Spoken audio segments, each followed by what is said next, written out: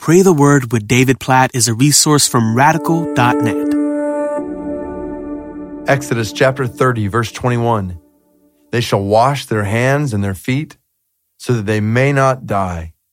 It shall be a statute forever to them, even to him and his offspring throughout their generations.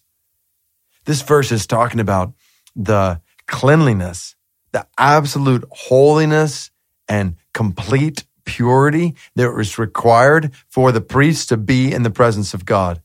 This whole washing rituals. They shall wash their hands and their feet so they may not die. Like their life was dependent on being clean in the presence of God.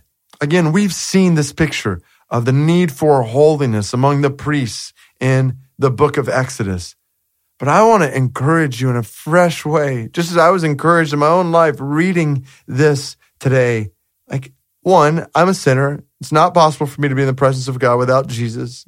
So just being reminded of the gospel, the grace of God in Christ that makes that possible. But then two, I was just praying, God, wash me all the more clean in my life. Just thinking about sin in my life that I want to be purified from. I think about temptation that I'm so quick to run to. I think about my pride.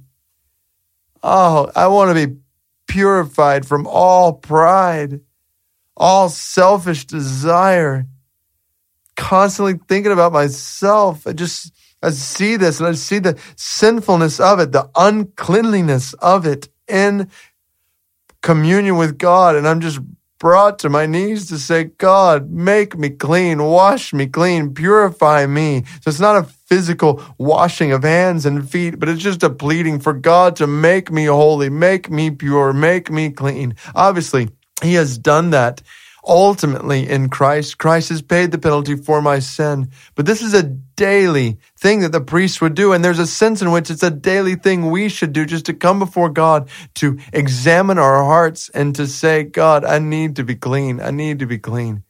In a 1 John 1:9 kind of way, when we confess our sins, he's faithful and just to forgive us our sins and to cleanse us from all unrighteousness. So we pray, oh God, purify us.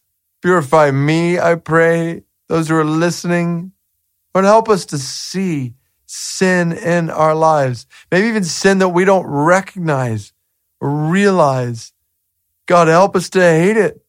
Help us to hate sin. And God, we pray that you would wash us clean, make us pure, make our thoughts pure, make our desires pure, make our motivations pure and holy. God, give us a holy ambition for you. God, deliver us from ourselves, from our tendency to sin in all kinds of different ways. Lord, help us to do all that you're calling us to do. Help us not to hold back. God, we pray, cleanse us. Make us clean, we pray. By the blood of Christ, by the grace that is available through his sacrifice on the cross, cleanse us of all unrighteousness and make us righteous, make us holy, make us clean today, we pray. Wash us clean, that we might walk in unhindered communion with you, worship of you. Today, in Jesus' name we pray. Amen.